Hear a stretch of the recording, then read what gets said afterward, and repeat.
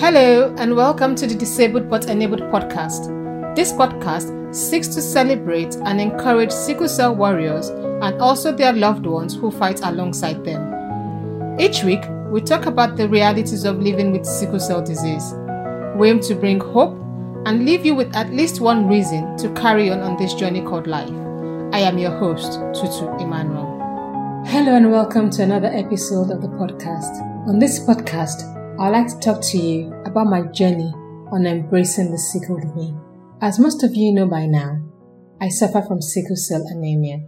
In the previous episode, I attempted to give a brief description of what a crisis pain feels like. Please feel free to go back and listen to that episode if you haven't already done so. Sickle cell crisis can be excruciatingly painful, but just as bad as the pain, if not worse, is the embarrassment and shame that comes along with it. A crisis can decide to show up at any time of the day. It could be in the middle of the night where you have just about enough strength to call for an ambulance. And when the paramedics turns up, you are in your nightwear. You can imagine the level of embarrassment if it's one of those nights you decide to go to bed in that old but comfy nightwear that you would rather nobody else sees you in. A crisis could show up right in the middle of a shopping center with total strangers all around and cripples you to the ground.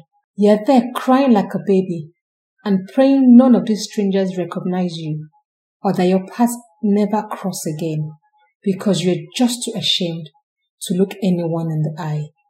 I've had a crisis show up the night before a major exam and watched months of exam preparation go down the drain as I was unable to take the exam. There was absolutely nothing I could do but cry. One of the many occasions I couldn't honestly tell you which was worse, the pain from the crisis or the pain from knowing that all that exam effort has just gone down the drain. There's also the embarrassment of cancelling last-minute plans with friends. You spend all these days, sometimes months, planning the perfect night out with friends, and the night before, or just a few hours before it's time to go and have fun, crisis shows up and says to you, "Darling, you're going nowhere tonight." You then have to make that call in pain to give your apologies and last-minute cancellation. "I'm sorry I can't make it," you say. "I'm in pain." Before you finish the sentence sometimes, the sentence is finished for you.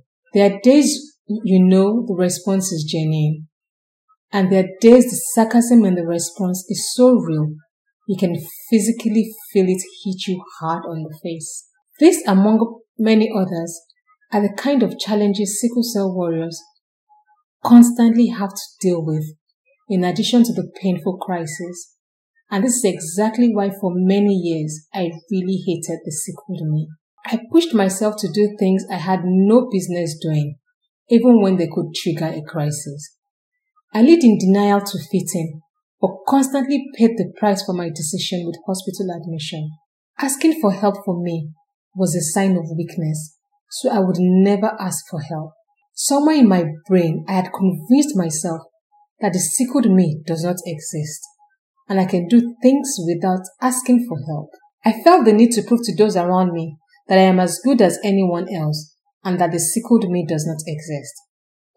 Thinking of it now, I laugh at some of the silly things I did then. I remember once I had overworked myself and worried myself about a particular situation and eventually worked myself into a crisis. Crisis came knocking on this particular night and I was home alone with my sister. Rather than wake my sister up, I decided to call the emergency number with the little strength left in me and go downstairs to wait for the ambulance to arrive. I also managed to write a note for my sister to tell her not to worry about me, and I am so sorry for being a burden, but I've had to go into hospital as a result of a crisis. Of course, I wasn't thinking about how the paramedics were going to get in, and the fact that a pain level could rise in a matter of minutes, which it actually did. In a matter of minutes, the pain level went up from 2 to 10. By the time the paramedic came, I could not even move to open the door, and the doorbell woke my sister up. She woke up to see me whimpering downstairs and saw the flashing lights of the ambulance reflecting through the window. She proceeded to let the paramedics in and had to quickly change from her nightwear to follow me to the hospital. Needless to say, my plan not to ask for help failed miserably and only upset my poor sister more, especially when she saw the so-called note I had left for her. I could share many more stories of how my not asking for help attempt failed over and over again, until I finally concluded that the embarrassment for not asking for help was worse than that of asking for help. I thought I had dealt with the issue of not asking for help, but soon realized that I had lived in denial of my reality for so long, it had started to shape the way I was thinking. 9 years ago, when I decided to learn how to drive, rather than go to a specialist driving school where they understand and teach people with a disability how to drive, I decided to use a mainstream driving school. Bearing in mind, I have bilateral hip replacement and stiffness on my hip. After about 10 lessons, my driving was just as bad as day one. Both the driving instructor and I were frustrated with one another. As far as he was concerned, I was too dumb to learn how to drive. And as far as I was concerned, he was a very bad driving instructor. One day I was so frustrated I was talking to one of the pastors in church about how I was done with learning how to drive. I shared my experience with this instructor and how he even swears at me during lessons. She went on to calm me down. She said to me she's not condoning the swearing and I don't have to continue with him, but she just needs to ask me one question. Her question to me was, which driving school are you using? Are there specialists in teaching people with a disability?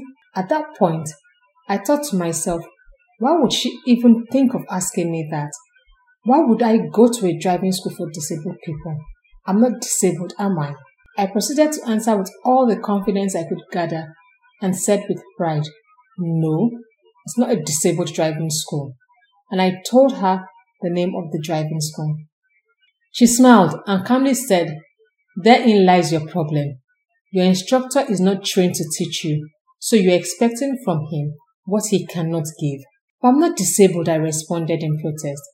And she said to me, you need to accept the fact of your reality.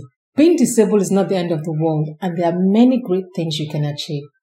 She went on to give me the website of where I can find driving instructors that specialize in teaching people with a disability. I found a driving instructor close to home, and 13 lessons and 3 driving tests later, I passed my driving test.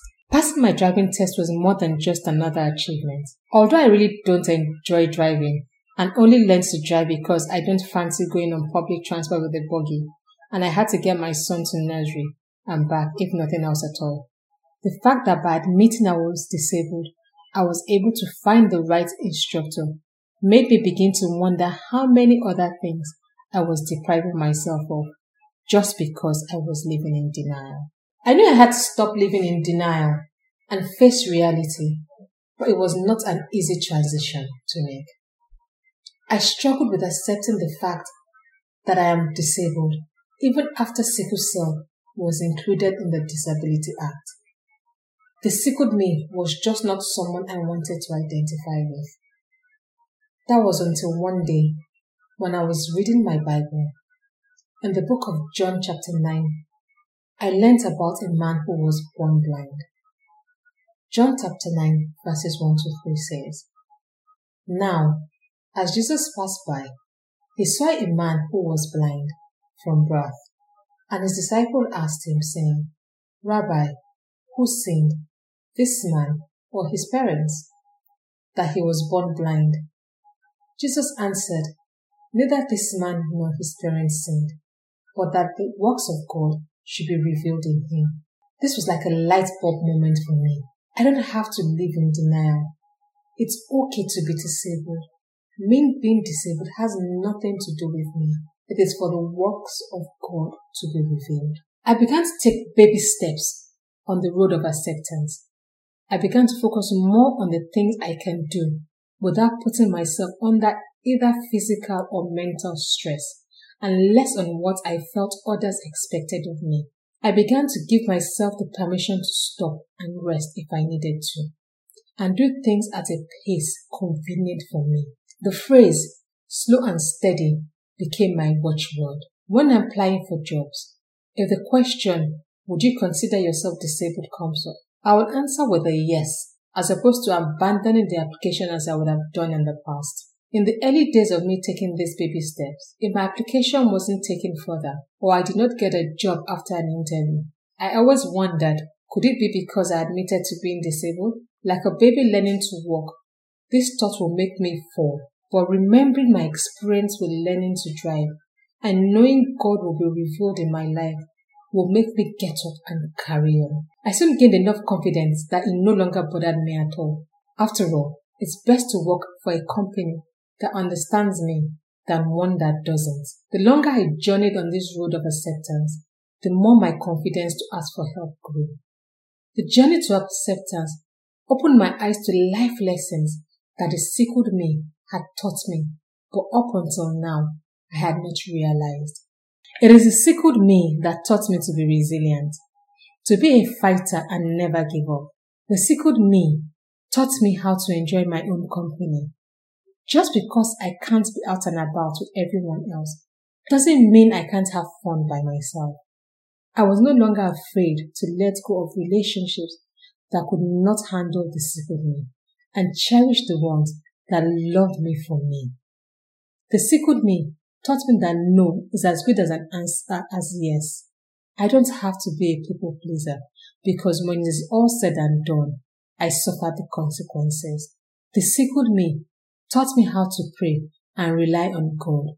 He is the friend that sticks closer than a brother and truly understands the pain, both physical and emotional. The sickled me taught me that I was created for God's glory. Without the sickled me, I don't think I would have learned any of these lessons. Inasmuch as it is not the most convenient way to learn life lessons, definitely not one which I would have chosen, given the option. I have come to love and appreciate the sickled me, because the sickled me is what makes me who I am. The best way I can describe my feelings now towards the sickled me is in the words of Amy Bloom: you are imperfect, permanently and inevitably flawed, and you are beautiful. Thanks for joining us this week on the Disabled But Enabled podcast. Please check us out on Instagram and Twitter. Our handle is @DisabledButEnabled, and on our website, disabledbutenabled.org. As always, subscribe to the show to catch every new episode and leave us a review. Feel free to tell us anything you would like to hear us talk about so we can continue to bring you fresh content. Once again, this is yours truly, Tutu Emmanuel, saying switch on the power within and see you next week.